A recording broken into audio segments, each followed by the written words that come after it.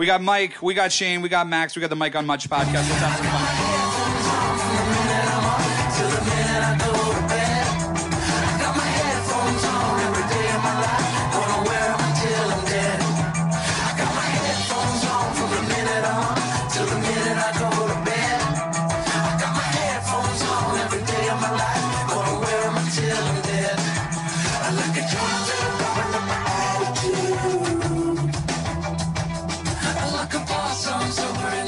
How's it going, folks? Everybody feeling good? It's a Friday. Wow, it's our first time doing this.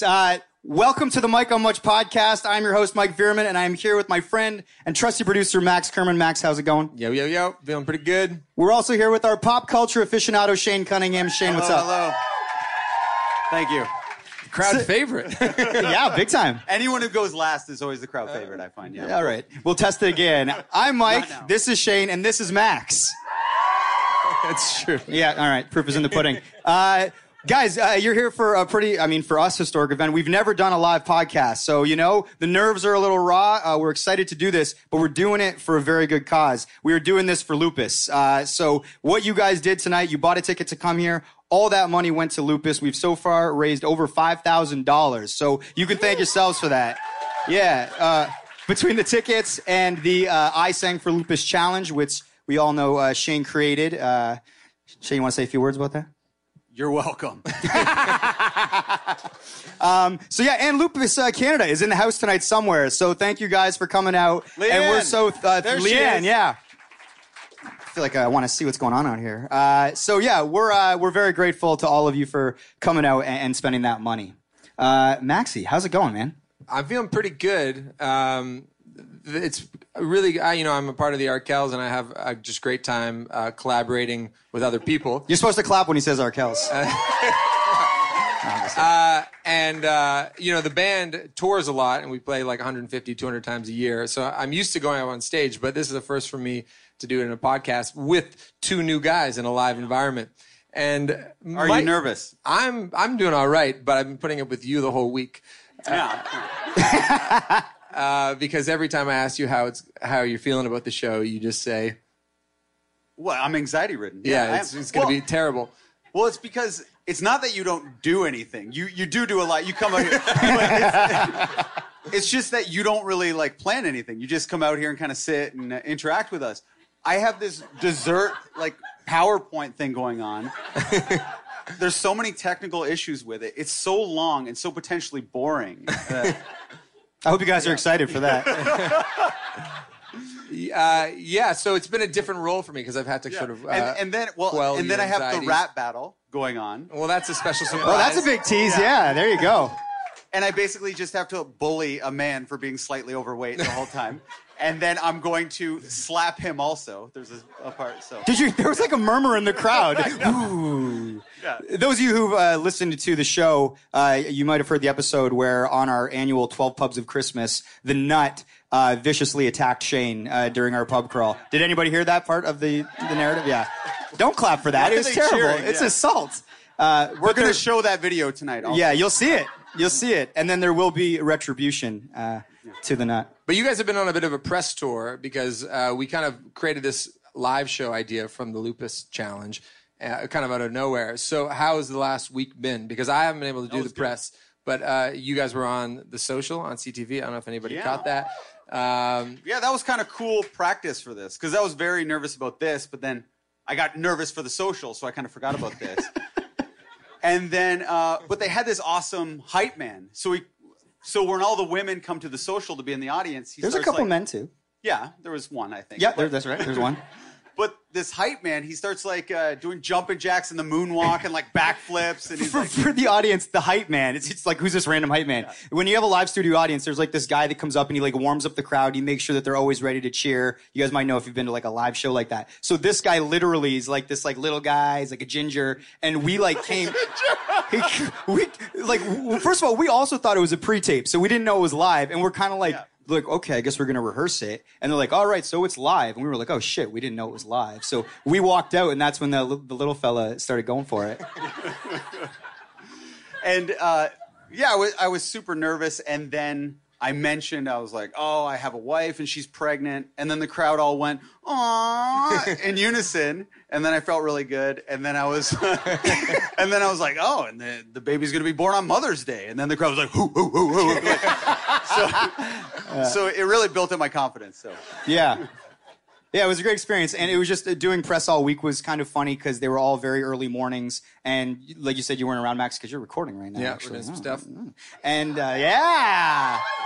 And so it left the duties to Shane and I, who were getting up at like 6 a.m. every morning and going to these morning shows. But you almost didn't make it to CP24.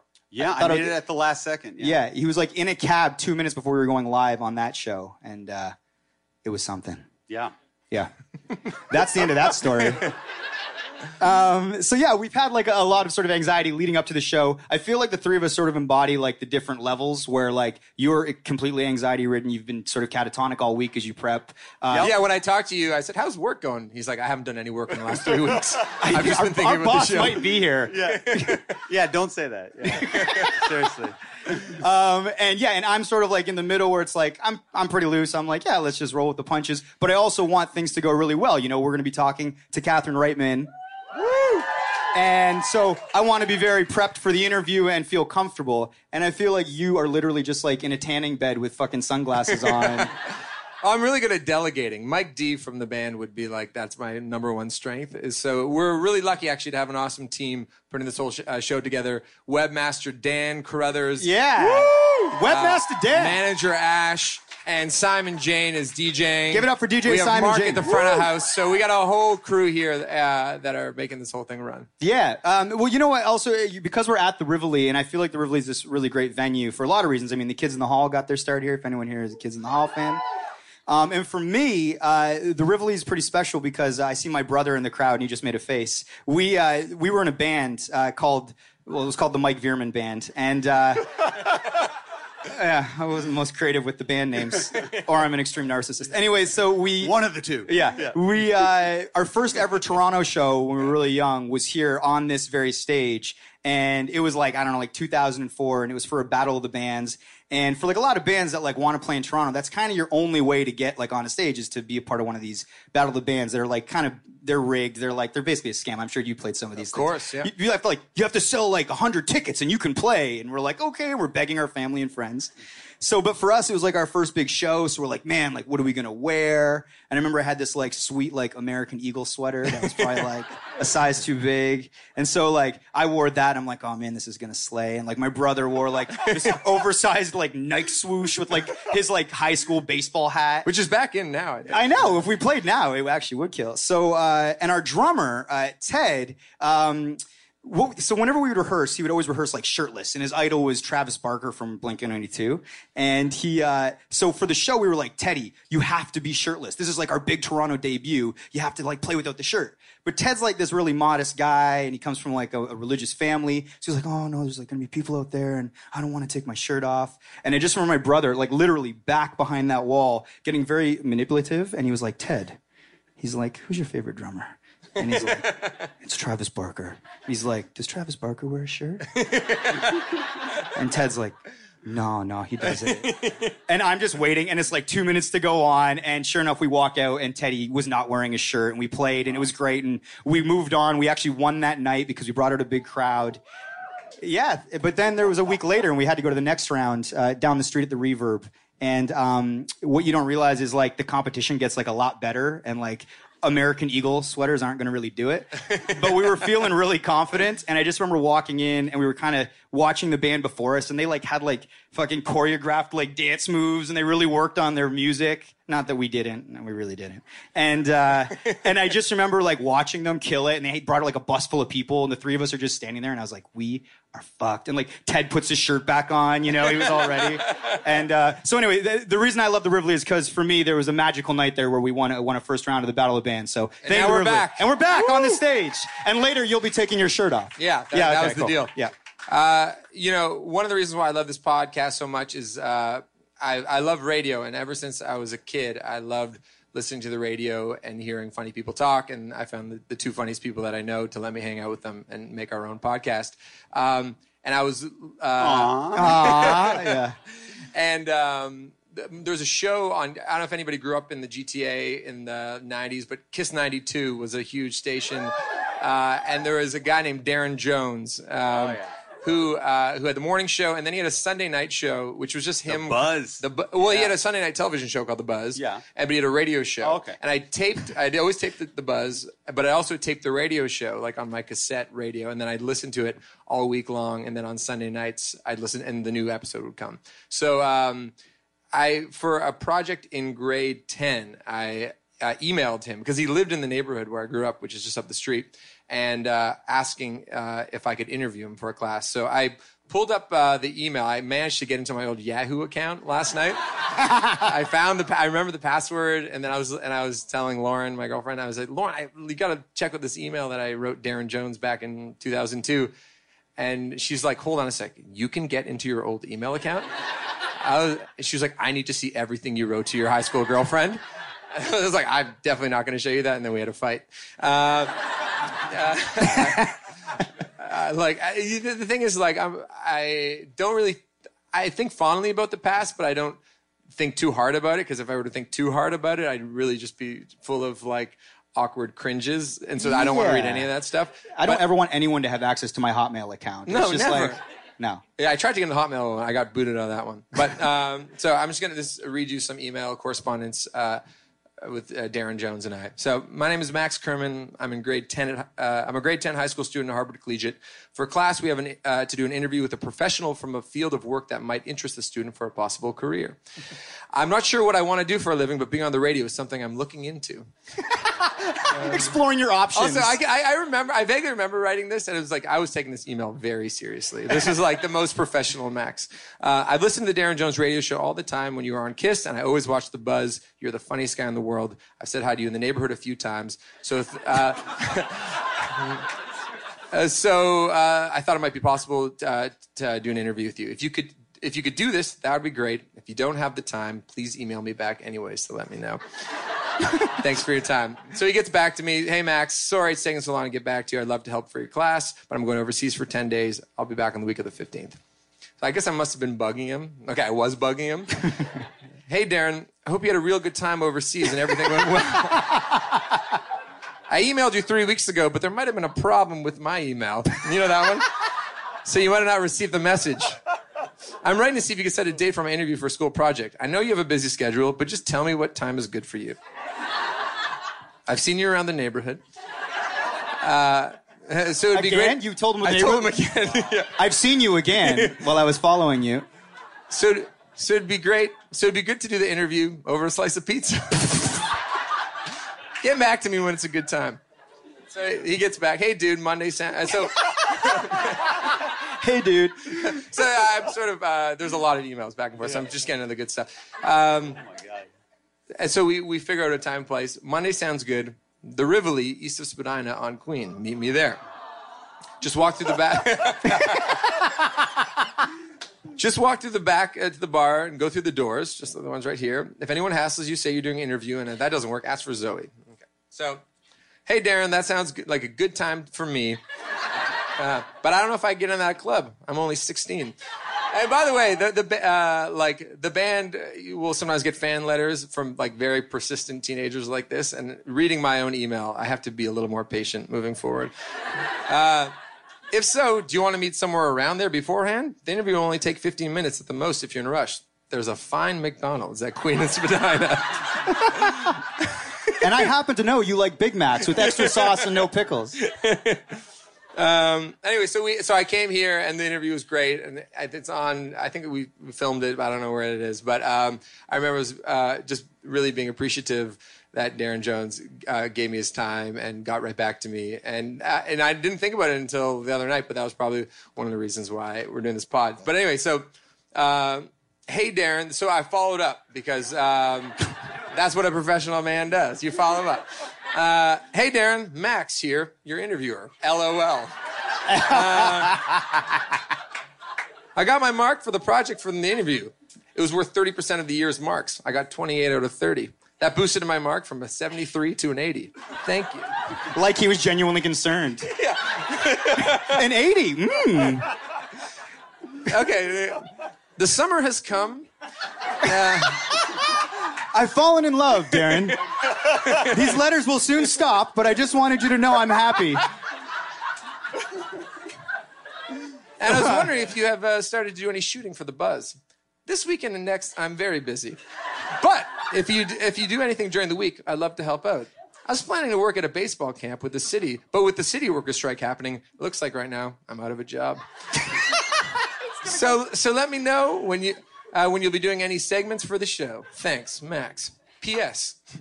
I'm giving your email address to my friend David. He lives on Brunswick, right down the street. He's a big fan of yours and just wants to say hi and congratulate you on all your accomplishments. He will not send any junk mail. Don't worry. LOL. Oh my God. So, Yeah. Thank you, Darren Jones. That's why you're successful, though. Yeah. I'm optimistic. And I'm serious. I'm optimistic and serious. You're persistent and optimistic. Yeah.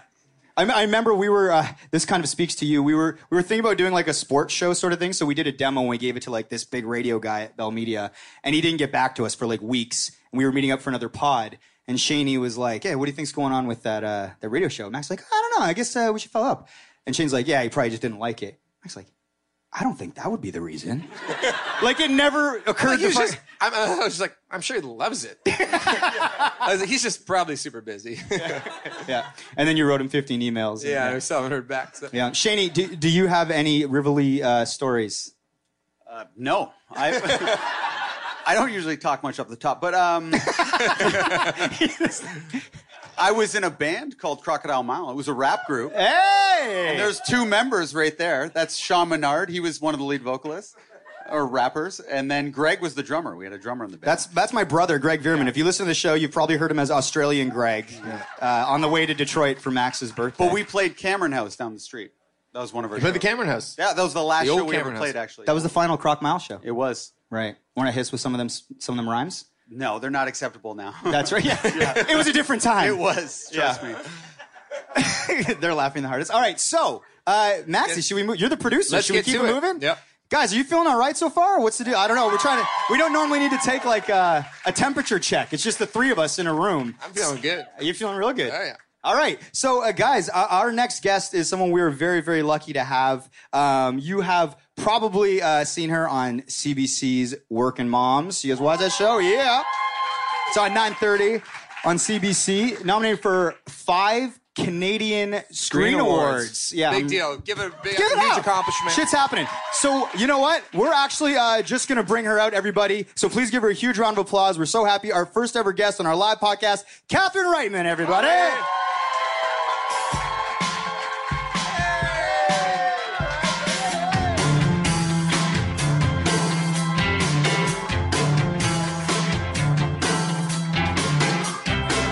Hi.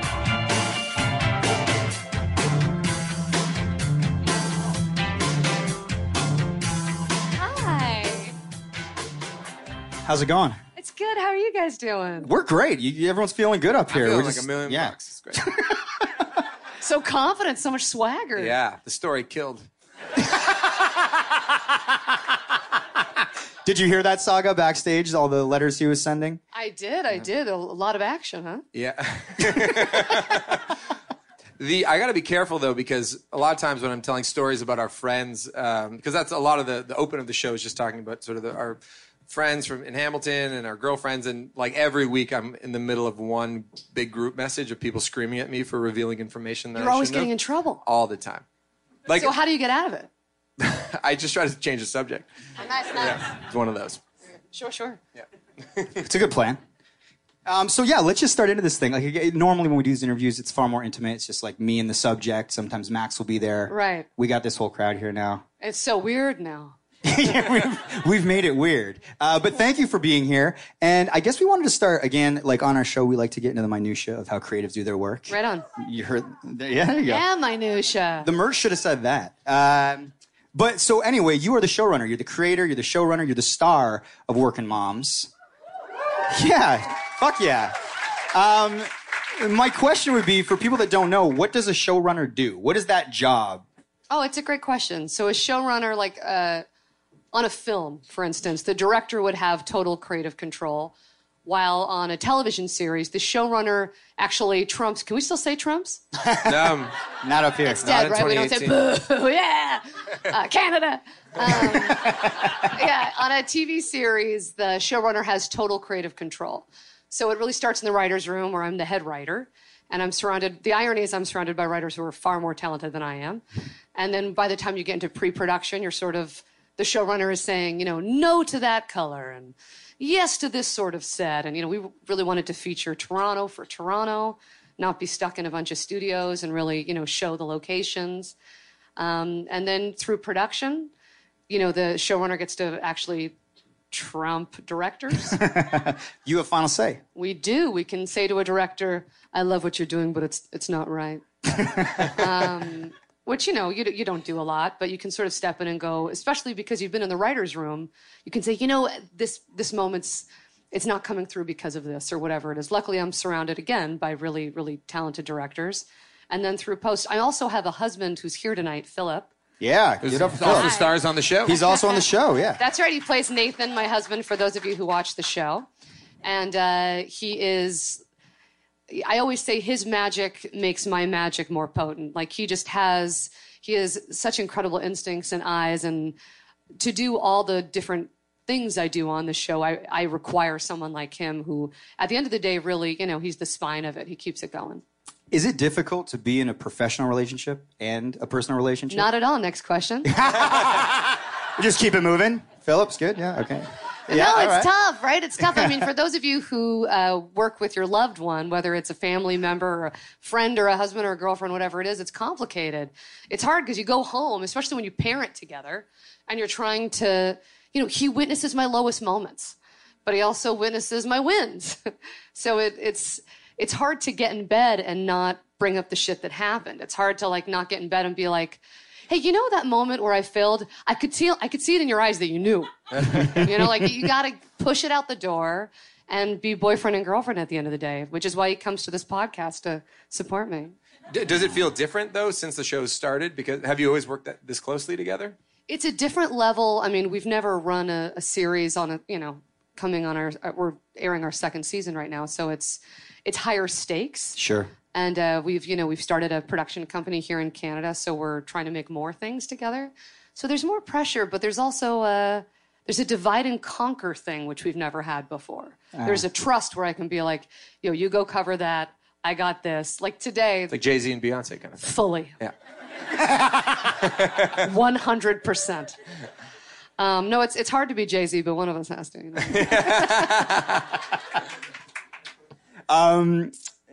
With show running, and I was watching your TED Talks, and you talk about challenging yourself and giving something a try, even if it seems it's going to be difficult or you could potentially fail, and pushing through that.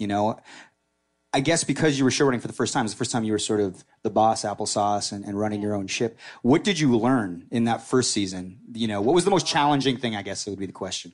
Oh, God, so many things. I'm still learning so many things. I still fail so much. I failed today. I fail all the time. It's okay to fail, right? What'd you fail at today? What did I fail at today?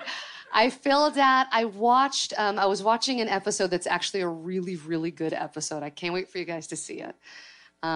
It's in 3 weeks, Phil? 2 weeks? Episode 5. And it's really a magical episode. And there was the smallest moment as an actor that I saw that felt, I don't know, I felt like I didn't tap it right. It's the kind of thing that, and I have to be careful about my diva moments as an actor. I have to get over my fucking face and my mouth and all my weirdness, and I just have to watch it in the cut and go, okay, this is better for that moment. And Phil's witness, they'll often be like, is there a better take of this? And everyone's in the room like, why? That's it.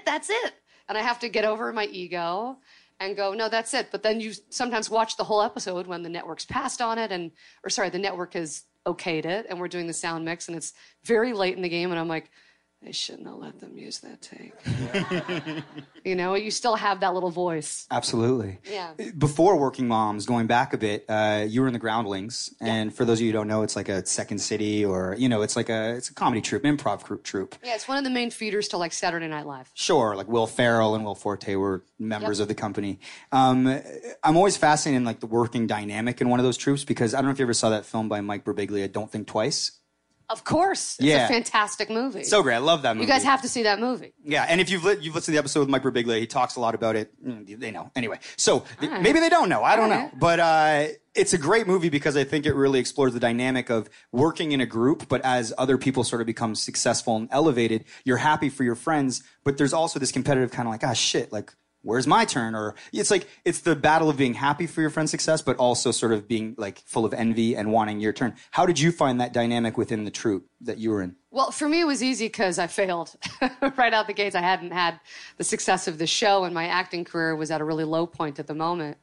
But it was phenomenal for me. Just to clarify, I wasn't a groundling. I was in their Sunday company, which was like their JV troupe that we put on. I thought it was more challenging than the groundlings in some ways because we didn't have the sort of best of show that we put on every Friday and Saturday. We'd have to actually make, similar to SNL, a new show every single week. So every Sunday, we'd do an entirely new group of sketches and a couple improv scenes. And I was really young. I was like 21 years old. I happened to be like madly in love with, my boyfriend was in it too. And I just remember it was the first time anyone said that I was allowed to write. You know, because you're also learning all my writing talent, anything I would ever think was good instinctually for me came out of improv. It's something I feel very confident in. And writing came much later. I'm still gaining my confidence as a writer. And in the Groundlings, there's this great environment where you just keep yes-anding. So let's say you write something terrible. On the day, you could sort of perform it out. You could read it out with your partner. And if it bombed, someone will shout, like, new choice, try something else. And right there on the spot, you're like, yeah, all right, a closet. And, you know, they go crazy because closets always go crazy. But you have there's this, like, no-fail environment where everyone... So it's funny, even though Don't Think Twice is true because if you're competing for something like SNL, there's only so many spots. The real nature, I think, of an improv troupe is highly collaborative and some of the more supportive environment I've ever been in. Oh, that's great. Yeah. You've also been in Always Sunny in Philadelphia, Blackish, but you talked in your TED Talks about, the difficulty in being an actor and hearing no so much, right? It's sort of this exercise in rejection in a lot of ways. Yeah. I guess, how do you deal with that at that point before you, had all the success of Working Moms? And it's like, I guess the idea of like hearing that, feeling that way. And did you ever think about maybe like leaving entertainment? Was there ever like, I'll do something else? Or was it always, this is going to be it, I'm going to make this happen? Oh my God, I wish. I never thought about quitting because I'm not good at anything else. But that's the truth. There was a while there where I thought, okay, I'm just going to probably be a mom eventually, and that's okay. I think I'll love that. And, I'll be able to connect and improvise in a different way, right, with my children. But I knew once I started writing at the Groundlings that I had this safety net, even if I wasn't good at it, that I could try to write something and put it up on YouTube. So I did this YouTube show for 2 years, which was a movie review show. And it was really fun because I just got this outlet. I mean, we just worked our balls off, and every week we'd put up a show where it was me and a green screen, really improvising like crazy, talking about a movie I just saw in usually a really stupid way. But looking back on it, it was like this way for me to sit down and watch it every day, every week and go, okay, so that sucks. That's pretty good. And like, this is what I should be doing. I should be doing something like this. But what's the longevity of this platform? Every week I go on and there's all these comments with all these angry trolls just ripping me apart. Like this, and sure, they still do that. But now I'm not as close to it. I've had a chance to sort of, when you get a little more confidence from it, you take a step away, I think. Yeah. Well, and like, I think it's also great, like when you start to see success, like I said, I can't go to Union Station without seeing Working Moms literally plastered everywhere. Sorry about that. No, it's great. And it's such a great show that it's like, it's nice to see it everywhere and getting the support that it needs. Thank you. And so like looking back on those experiences. Thank you, CBC, if you're listening. CBC, yeah. Thank you. Another thing that I wanted to talk about a little bit is that you come from a very sort of well-known entertainment family. I do. You do. Your mother's an actress. Your father's Ivan Reitman, your brother's Jason Reitman. You've had all the success now with Working Moms. But I think it's always fascinating. Max and I were talking about this. In a family like that, growing up, what's a conversation like at dinner? Is it just like movies and shit? Or is it more normal than we might think? There's a lot of analyzing how the meat was cooked. That sort of thing. No, I mean, it's funny, like, you know, being married to someone whose family wasn't in the entertainment industry, I've had this, like, great perspective shift because I grew up where we did talk about what did you like about that movie? Articulate yourself. You know, both my parents were incredibly supportive, and I mean, they pushed us, of course, to go after our dreams and after our education, and they're here tonight. Hi, guys. Give it up. But there was, you know, when you go outside of that to your friends or to my husband's family where, you know, they don't talk about it in the same way. There's less knowledge about the details and actually that it's such grunt work. I mean, if you know anything about production, you know that it's just a fuckload of work. It's tiring and endless, and it's not as magical as it is when you sit down in the theater or, you know, you cozy up and watch Netflix. So we get to talk about the work behind it and how they accomplished it in a different way, which was that part was always very special for me because it made me very prepared for how much work this actually would be. Yeah. Well, getting back to Working Moms, like you said, you guys are on CBC. Now, the show has swearing, it has nudity. It almost feels like it could be on like an HBO or a Showtime more so than the CBC. What do the conversations like that look like with the CBC? Are they like, cool, like, let's fucking roll? Or are they like, that's how I picture the CBC talking. Let's fucking do this! Like let's smoking a do doob, like, whatever, bro. It's the CBC, man. Everyone's got their dick out. Yeah. Just full fucking like, whatever, man. No, not quite. I mean, look, we made the sizzle. When we made the sizzle for Working Moms, we knew the tone we wanted to accomplish. We knew we wanted to go there. And when Sally Catto, who's responsible for it at the CBC, you know, whatever you may have been raised on watching the CBC, this woman came in and really shook things up. I really credit her for some of your favorite shows on the CBC. It's because of her, mine especially.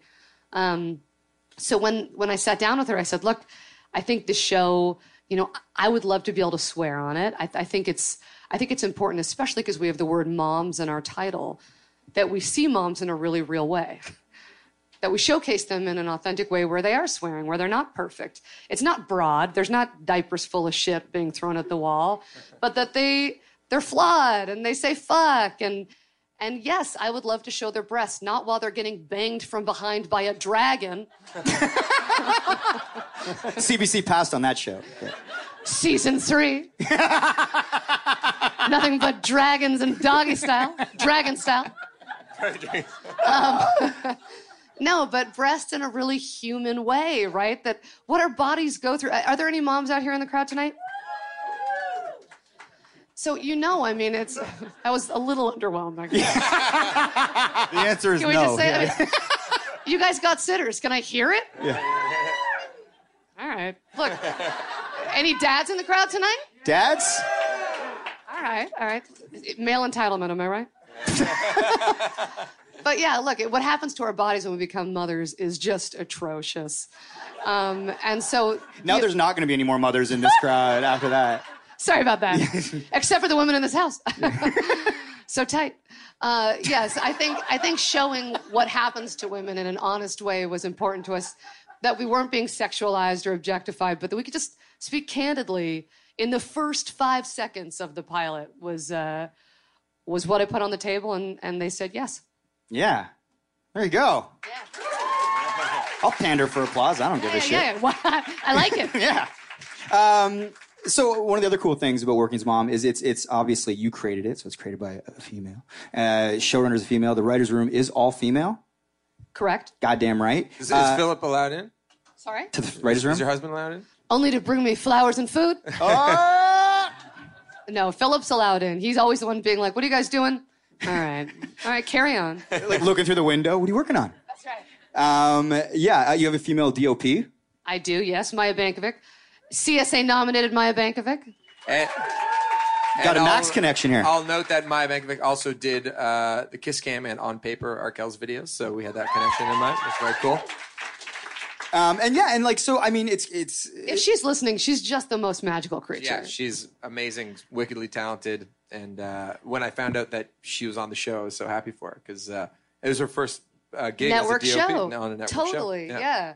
I loved in your TED Talks when you said, you know, I hire females, and even if their resume doesn't justify it, because it will give them a chance to sort of show where they are, and you need to start somewhere. Well, it's the only way to change the structure, I think. Yeah. Yeah. So, look, I've yet to make any sacrifices from it. I think it's been a hugely rewarding experience, largely for me. But someone like Maya Bankovic, who had only done extraordinary music videos, but also indie films and not a lot of, bigger budget network shows. She came, her stuff came across my desk, and I thought, this chick's amazing. And it was a no-brainer. I met her, and now she is the only woman I would try some stuff with. You know what I mean? I'm open-minded. Hey, Dad. I didn't think this through. I shouldn't have invited them. When you, getting back to the minutia, when you're breaking a story, how does that sort of, go from beginning to end? Do you come in and you go, hey, this happened to me or this happened to someone I know, and I want to talk about this, so let's all construct it together? It's funny. It changed a lot. In season 1, it was just that. Season 1, it was like, I fantasized about driving my car like right into traffic today, and it was like joyous. And there'd be a few chicks who were like, I'm so sorry. And then there was like one woman who's like, yes. And you're like, oh, okay. And you start like flowing on that. And before you know it, you're like, doesn't that sort of sound like a fantasy?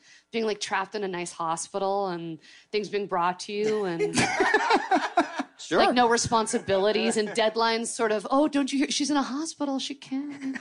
And like, so that's sort of like, in season 1, it was a lot of that. It was like me telling as honest as I could be, something that happened to me, dark, bright, whatever, and us flushing it out. Season 2, we went a little further, and a lot of other people in the room would bring, like when I was a kid, my parents went on vacation, and I found a picture of my mom with another man, and they were both in wedding attire. Wow. Like that kind of shit where you're like, that's a great story. What's that about? And then we sort of build, and I think that writer is here today. Silent. Great crowd. It's a great crowd you guys get. It's our first time. Listen, you're doing great. Everything's going great. Yeah. But yeah, so we, and then I try to improvise once we get into, okay, so here's the structure of the scene. We're sending Anne into this abortion clinic. We're going to bring Kate, but Kate's got her baby because she's stuck with the baby. What kind of funny conversations could happen? And you go into, the baby's being a dream and Kate being embarrassed because her child's being actually well-behaved in an abortion clinic. Exactly, yeah. That kind of thing. Totally. Totally. Been there. What? Like, I can relate. You get it. Yeah, like Max said, we talked to your DOP, Maya. And do you want to take this one, Maxie boy? What's happening? I just wanted some dirt on the show. So I texted Maya today. And Dirty dog. she says you're hilarious and lovely to work with. But she said that you invited a psychic to the set to give readings to the cast and crew. I did. She's a very unorthodox showrunner. This move. is the dirt. This is classic Maya dirt. well- She's like, she brought donuts for everyone. Brace yourself. So what was the impetus of that? Ironically, every Friday we have Food Truck Friday because we're a great job. And one Friday we had sort of blown through like pizza trucks and everything. I'm like, what can we bring that'll be like really fun? And so we got a little tent and we brought a psychic. And the irony is like, it was the worst decision ever as a showrunner because everyone's in there for like 10 to 15 minutes a pop. No work gets done. Nothing's getting done. And they're coming out crying and shit. So I'm like, I got this crazy day. I'm trying to get everyone home to see their kids at a decent hour.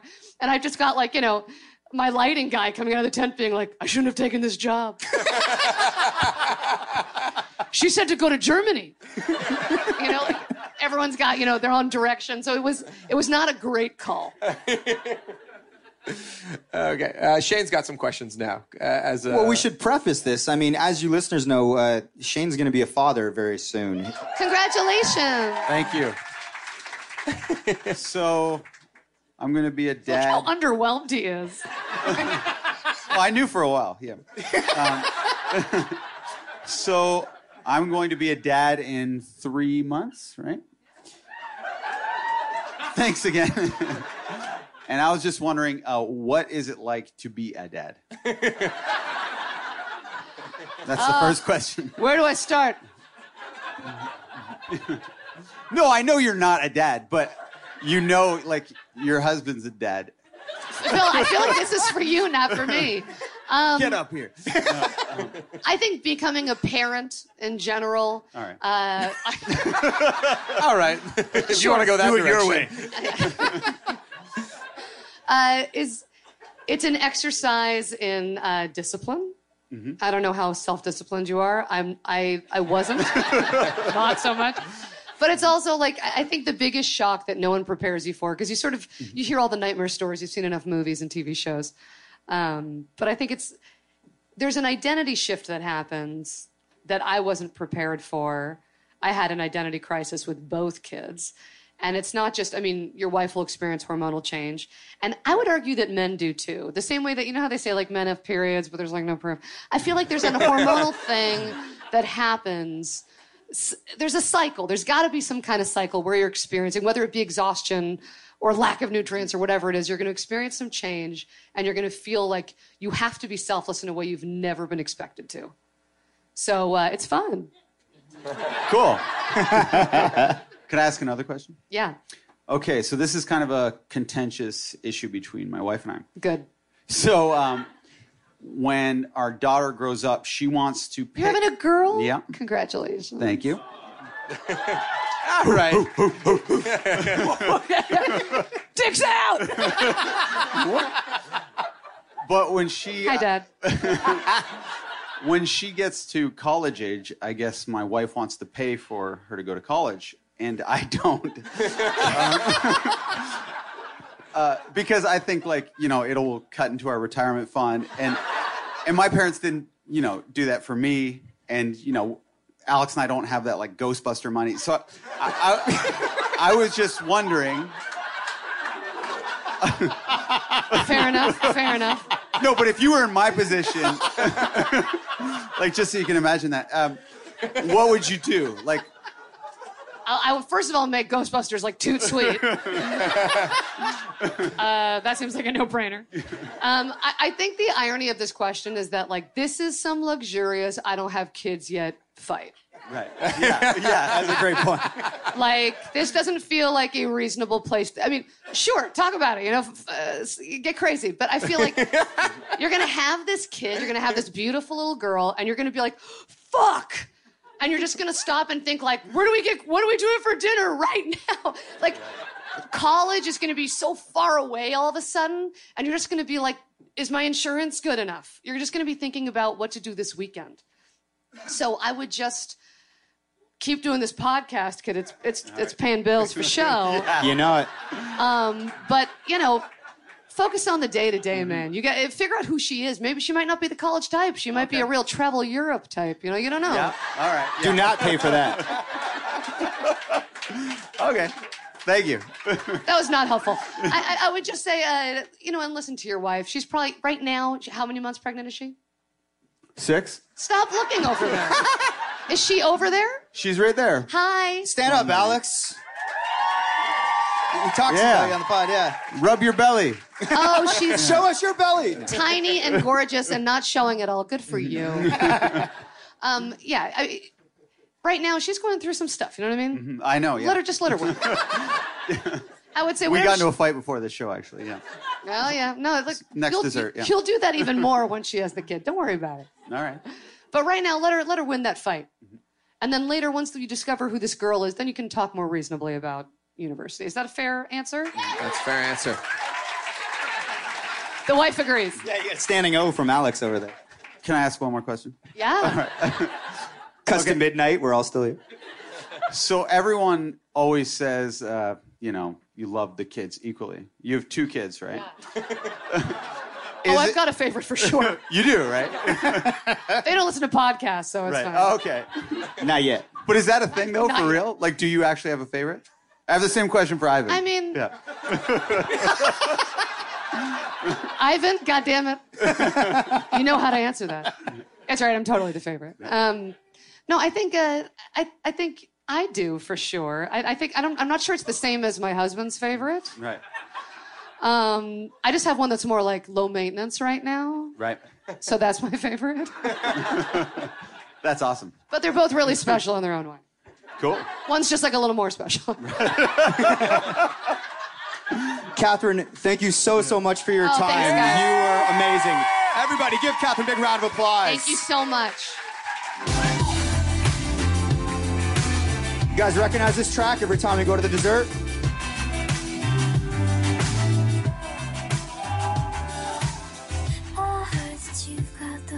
I should do it like the podcast. Welcome to the dessert. We are here with our pop culture for so most of you who listen to the pod know exactly what the dessert is, but for those of you who don't know, the dessert is essentially, when we were deciding to do this podcast. Well, we thought we'd have Shane on to review movies. That's how we got the title Pop Culture Aficionado, but he's never once fucking talked about a movie or music. I reviewed the Backstreet Boys documentary. You did do that, actually. So that was the impetus for it. And then, on the very first episode, he just came on and talked about some disastrous Tinder date or whatever it was. And we were like, it was so funny. We laughed so hard. We were just like, he can do whatever he wants. So we're like, what are you reviewing this week, Shane? And he'd be like, well, I watched this movie, but then this thing happened to me. And then so at that point, we at some point just stopped asking him what movie he watched or what music he listened to. Yeah, we were concerned that, once he got married, the good stories would slow down. And he used to just wait for the divorce, my friend. No, I'm just kidding. He didn't say that. I'm just kidding. No, he actually did say that. Yeah, that was one of his better jokes. I did say that. Yeah. Take it away. Okay.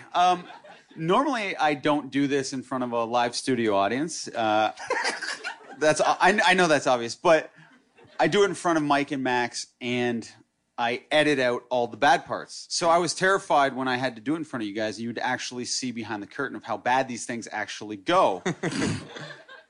So to try to break up the monotony a little bit, I added a visual component, which is a PowerPoint. But I've never clap for me, thank you. But I've never done a PowerPoint presentation before either. But that's true. This week has been a nightmare. Yeah. But Max has this thing about him where he says everything's going to be great. So I'm like, I'm having a panic attack, Max. This is going to go horrible. He goes, no, it's going to be great. And then we got here and the PowerPoint did not work at all. The computer was too slow. So now I have this tech expert with me. And that's what I am. We flew him in from Germany just for the good. His name is Felix. He's from Germany, and he also did all that great merch packs there that you see. Give it up for Felix. So instead of me hitting the space bar like 18 times to get the next slide going, somehow he's going to figure out how to do it when I touch his shoulder. Okay? Also, so you guys know, Max and I have, every dessert, and we, like we've said before, save it for the pod. The three of us used to talk all the time about what's going on in our lives. We're now like, no, don't tell me, save it for the pod. It's great for the pod, but it's ruined our friendships. Yeah. We don't know what the fuck Shane's going to show us right now. We have no idea. We do have members of the Bell Media legal team here, though. You'll have to sign some waivers, probably. Okay, well, speaking of Bell, as some of you may or may not know, I work for Bell Media. And for my... Wow. That got you got a woo. And for my 10-year... The words 10-year appear on the screen. Yeah! Decade of the company. For my 10-year anniversary, they gave me a gift. And some of you may or may not know what that gift was. And it was the Cobra HD Adventure Cam. A picture of the Cobra HD Adventure Cam is shown. So that's what it looks like. And it kind of looks like a GoPro.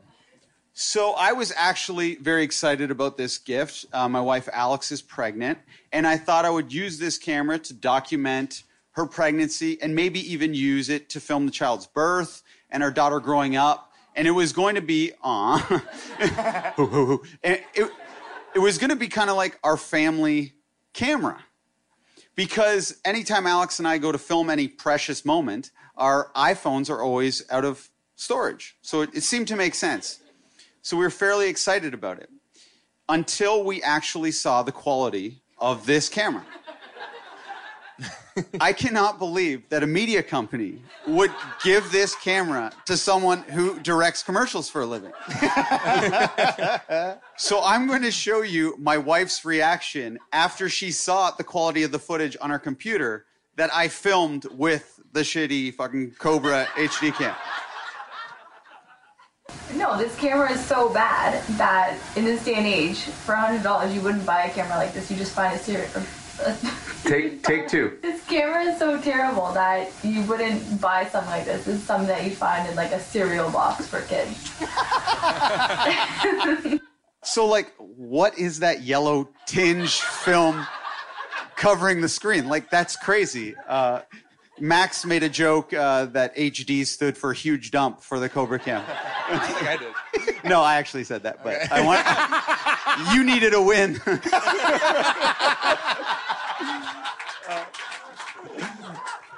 So, I talked about this on the pod, and then we had this idea that I should make a documentary and send it to the people at Cobra. And Max actually did have this idea. He said I should get in touch with the CEO of Cobra and interview him using the Cobra Cam and then put it in the documentary. So I'm a big fan of Nathan Fielder, and this seemed like a very Nathan Fielder-esque thing to do. So I got very excited about this idea, and I said, I'm going to do it. I just need to make the documentary good, because the only thing I really want to not be good is the quality of this footage. So I thought, what is a compelling subject? The Champagne Boys. And I thought I would... A little context for people who don't know. All right. Yeah, well, so if you listen to the pod, we have like a group of guys that are very near and dear to our heart. I think there's like, is anyone in there, who here is from the Champagne Boys in the room right now? There's a couple dudes. Yeah, a couple dudes. They will be shirtless later at the party after this. But again, like we called ourselves that ironically because we got really drunk one day. There was like a Raptors 1 o'clock playoff game, and then everybody was annihilated by 3, and someone had a bottle of champagne, and my brother and Julian were like, "We're the Champagne Boys." And then for some reason that stuck. So it's really just the name for our group of friends, which has now ballooned to like, I don't know, 15 dudes. Yeah. I don't have an exact count. No more digressions, Mike. My bad, it's your time. But I decided the first night of filming would be for Max's surprise birthday party in Detroit. That's right. And how excited were you when you found out that surprise party was in Detroit? Well, I just got home from tour, and I was like 4 hours down the 401. It was like a snowstorm. But He was like, yeah, Detroit. But I was the surprise was very sweet, and there was 6 of us in a van rolling down there. And when I got to the hotel, there was 8 more of them. So it was a great night. So everything was going fine with the documentary until we got to the bar, and I realized that for some reason the Champagne Boys don't like being filmed when they're drinking. I guess they thought I was like spying on them and like making a fool of them because I'm being sober for the duration of my wife's pregnancy. I thought they would get more of an awe. But so I'll let you see the footage of when Mike spotted me filming him with the Cobra HD cam. I have not seen this. By the way, I will say this. What? I don't like that. What? You not want me to film? Yeah, no, I don't. I'm trying to have a fun time. That's not cool.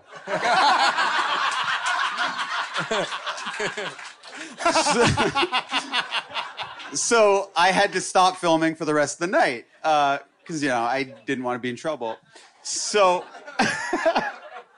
the next big event the Champagne Boys were going out on was called the 12 Pubs of Christmas. And this is a pub crawl we do with the guys. It's an annual event. And I warned everyone. I said, listen, I'm bringing out the Cobra Cam. But don't worry, I'm only filming for 10 seconds at each bar, and I'm only going to film the nut. And the idea was, the idea was I'm going to film him gradually devolving at each bar, and it's going to be a funny little edit, and it's just an innocent thing. So the nut, when he was sober, he was totally cool with this idea. But as the night wore on, he got a bit contentious with me, and all of a sudden he wanted to have an impromptu rap battle. And I did not. But he insisted and dragged everyone to a house party and forced everyone to play instruments for the rap beat. And when I refused, so I just said, hey, I'm going to film him. And he didn't like that and got very upset. And here's what happened. Yogi, you're a loser. That's not fair. His name's Yogi. Oh, I'm gonna stop fucking filming. The Nut throws drumsticks at Shane. The Nut slaps Shane. Save it for the pod, Rachel. Save it for the pod. Boo! Fuck you, Nut! It's assault, brother. So that's what the Nut is really like off air, in case you were wondering. He's so nice. So I decided to stop filming the Champagne Boys for the documentary. And your health. Yeah, and my health, my physical well-being. But luckily, Alex has a very well-off, rich aunt. People know what well-off means. And she bought a cruise for Alex's entire family. And I'm married to Alex, so I guess I'm like snuck in and I'm included in that. And here's the picture of the entire family. So that's all of us. I'm the ugliest one in that picture. If you can't tell who's not related to Alex by blood. I like the hands over the belly. So that's everyone who went on the cruise. And I thought, this could be an awesome documentary subject. Although I would never go on a cruise normally, I'd always wondered what it would be like. So I decided to do a documentary on the inner workings of a cruise ship and the people on the cruise. And I thought, everyone is on vacation. They're all tourists. They'll all be filming anyway, right? Like, what's the worst that could go wrong? It's a super cut of the staff slapping you. Well, I've realized people fucking hate the HD Cobra Cam for some reason. I don't know why. So the first couple days of the cruise went fine. I even got a tour of the inside of the kitchen. Trust me, it was cooler than I'm making it sound. And there is like a little prison on the cruise ship. It's like crazy. A brig? What's that? It's called a brig. Oh, okay. Yeah. You've been in one? I had some hey, cruise man, ship prison you know I don't story? like to be filmed, bro. So everything was going fine until, and I guess I'm going to talk about Alex's father and my father-in-law, John. Now, he is a very outgoing guy. He's literally the type of guy who will start a conga line. Like, and I have footage of him trying to start that, actually. Conga line will work. It's like the Lucas Challenge. It just takes a little bit of alcohol.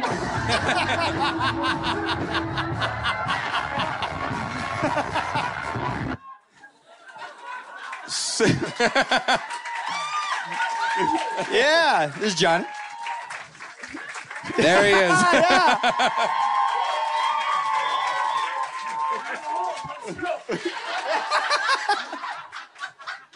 So he's like the exact opposite of me, pretty much. He's kind of the life of the party, and he gets talking to everyone on the cruise ship. And he's kind of braggadocious. He's very proud of his daughter, and by extension, he's proud of his son-in-law. Aww. So he got talking to some people on the cruise ship, and I'll let him tell you what he was telling them. John, take the mic. Okay, first of all... Yeah! Hey, guys. You know what? I was so excited that I found out I was going to be part of the dessert. But now I'm a little bit bummed out because I thought the Nut was going to be hosting it. That's an inside joke for those of you that know the dessert. And by the way, my daughter who is pregnant, and Shane's mentioned that a few times. I just want to give a shout out to Father McMurtry from 19 years ago in grade 7.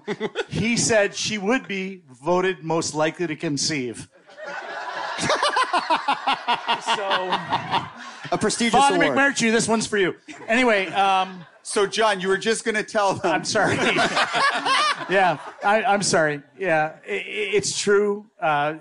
On this cruise ship, you know, I told everybody that, you know, hey, this is my daughter. She's married to Shane. Shane's this big, you know, producer, director. He's got something on Netflix. It's won awards. He's done Arkell's videos and all the rest of that. And I was very proud. And I let a few people know on the cruise ship that they might be recorded. Mm-hmm. And that's it. So a rumor spreads around the cruise ship that I'm filming a Netflix documentary about... And I thought this was pretty hilarious at first. I enjoyed it, and it gave me more access to the cruisies who were on the ship for, like, interviews and stuff. But then one day in the hot tub, this woman... I love the start of that sentence. This woman who was very excited to be with, like, kind of like the celebrity on the boat was the celebrity director. She was telling me that I have to check out the nightlife on the boat, which I was planning on doing anyway. But I asked her why, and she said because there's this very interesting couple that needs to be documented.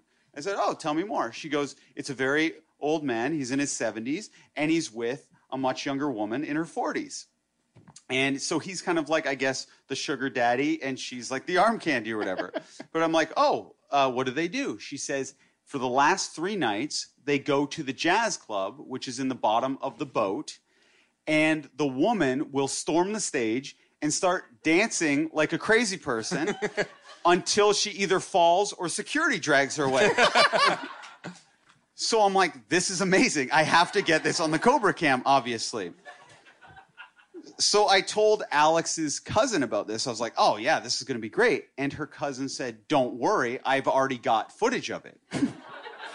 And I'll show you footage of it here. A video is shown of a woman dancing.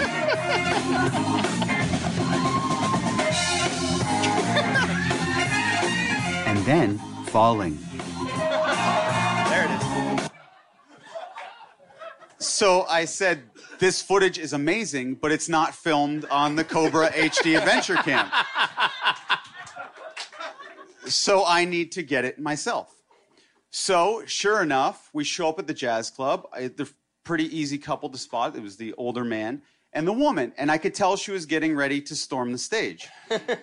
So I started filming the band, pretending I like gave a shit about the jazz band, right? The BB King, they're called the BB King All-Stars.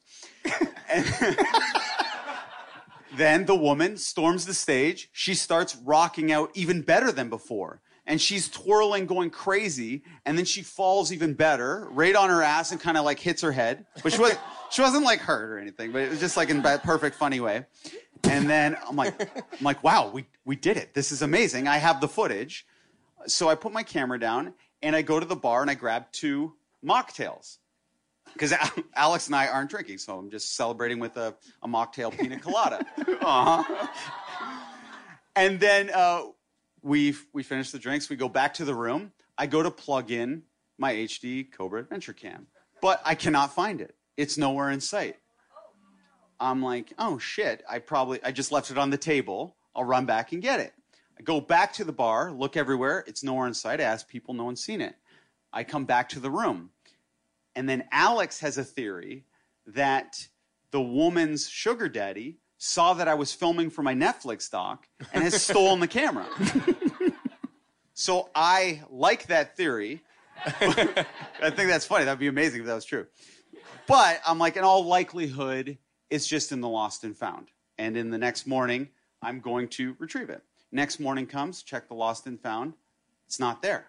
So I come to Alex and I'm like, you might be right. He might have taken it. And luckily on this day, it's New Year's Eve. And I know for a fact that on New Year's Eve, the BB King All-Stars perform on deck. So I know that this woman is going to be there and I'm going to have an opportunity to confront the husband and just figure out if he's taken it. So I'm kind of biding my time all day, just waiting for nightfall. Name your first novel. Yeah. And I get into, I don't really ever get dressed up, but I put on a Hawaiian shirt and slacks, but it's my big New Year's Eve outfit.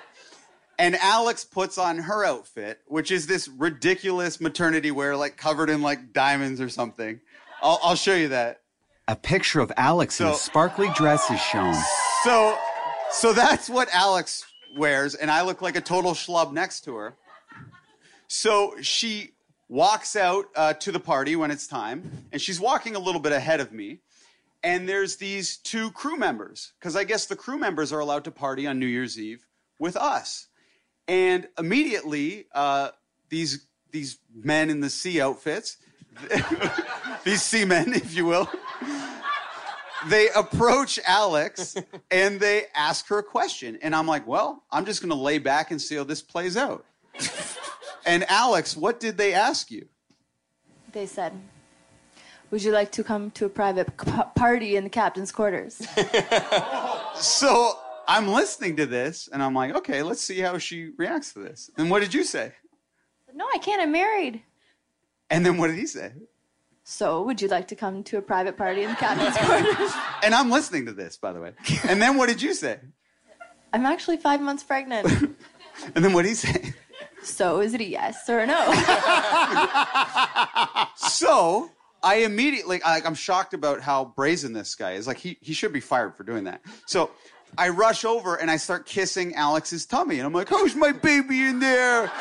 And then, although I'm sober, I'm trying to act like I'm a fun guy. So I'm like, let's dance, baby. And I'm like grooving and kind of acting like I'm the life of the party. It's like I'm a young John all of a sudden. And everyone's like, well, this guy is like, I know how John feels all the time now.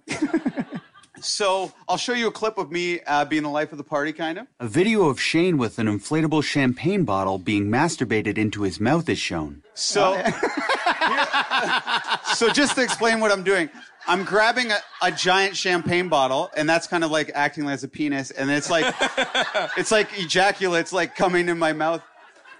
So it's like champagne ejaculate. But so people are starting to think that I'm drunk, but then I spot the old guy. And this was footage shot on an iPhone, but I just want to show you what the old guy looks like. So. Right. The camera pans around a packed crew deck until it stops on a freeze frame of the sugar daddy. There he is. So I spot him, and I'm like, okay, I'm just going to walk up. And I go up, and I say, sir, excuse me, did you happen to find a camera the other night at the jazz club? He goes, what did it look like? And I'm like, how many cameras is this guy finding on a nightly basis? He drops his bag and 10 cameras prattle out. So I'm like, it's very small. It says HD. It's Cobra Cam. And he goes, yeah, I think I did find it. And he doesn't say anything else. I'm like, could I please have it back? And he goes, that depends.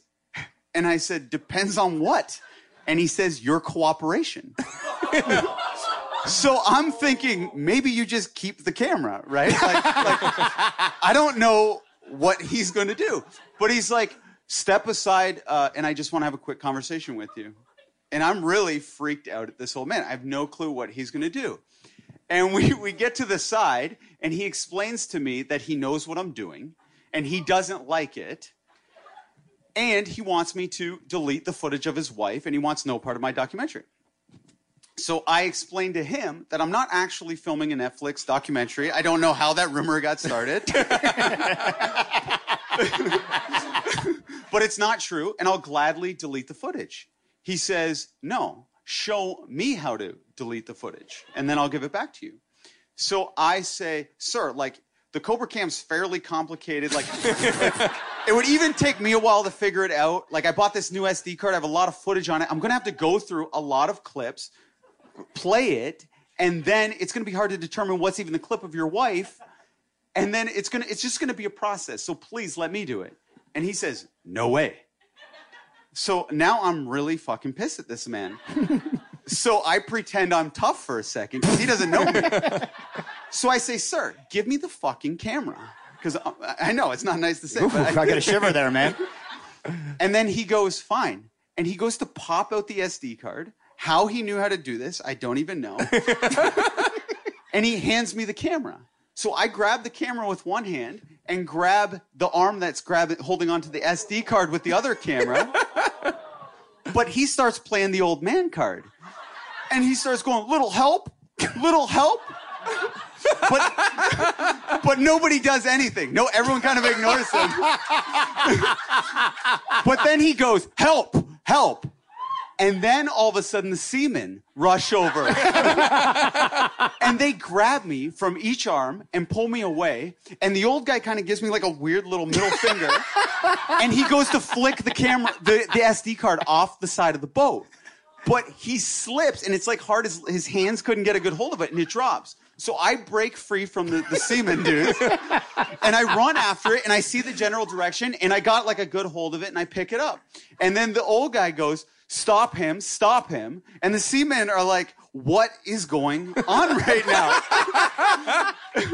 And then he yells, that man filmed my wife without her permission. And I don't know what to do. So I'm like, I'm going to delete it. I'm going to delete it. And people are kind of looking around. So with the seaman there, he's comfortable to let me actually operate the Cobra Cam. So I find the clip like fairly quickly, within 5 minutes. I delete the footage of the woman, and then I know. But I shake the guy's hand. And then he gives me like a little hug. He's like, I'm sure you understand. If someone was filming your wife and doing this, I'm sure you would do the same thing. And I'm like, you know what? You're right. But in my mind, I'm like, I fucking hate you, you old weirdo. Like, that was a very embarrassing, weird thing, totally unnecessary. So we start walking back to the BB King All-Stars. And I see his wife is gearing up to get on stage.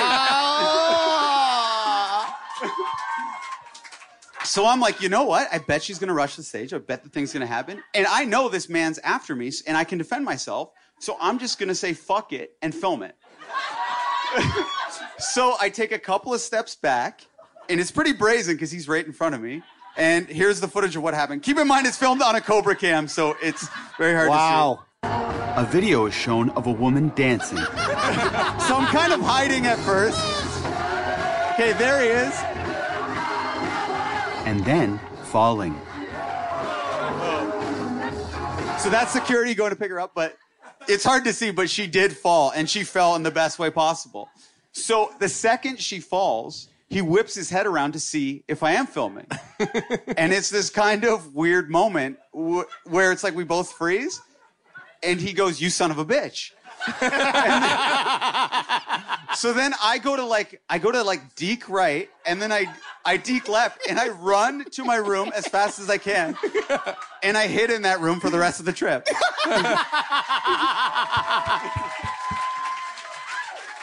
How was the rest of the trip? But the rest of the trip there was 5 more days left in the trip, so it was fairly awkward. But anyway, that's the dessert PowerPoint, man. Yeah! Thank you.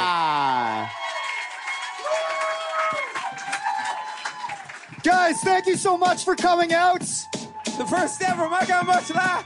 Give it up for Shane, for Virgil, for Julian. Thank you, Webmaster Dan. Thank you, Greg Stewart. Thank you, everyone that came out. Ashley, thank you, Jess back there selling merch. Jen selling merch. Thank you to Lupus Canada. I sang for Lupus. We raised over $5,000 tonight. Thank you to all of you for doing that. Thank you so much for listening to us. Max, you have one last thing to say? We're going to keep partying here all night long, so no one leave, okay? Let's have some drinks. We will see you next week if we don't die on the weekend. Thank you very much. Thank you very much.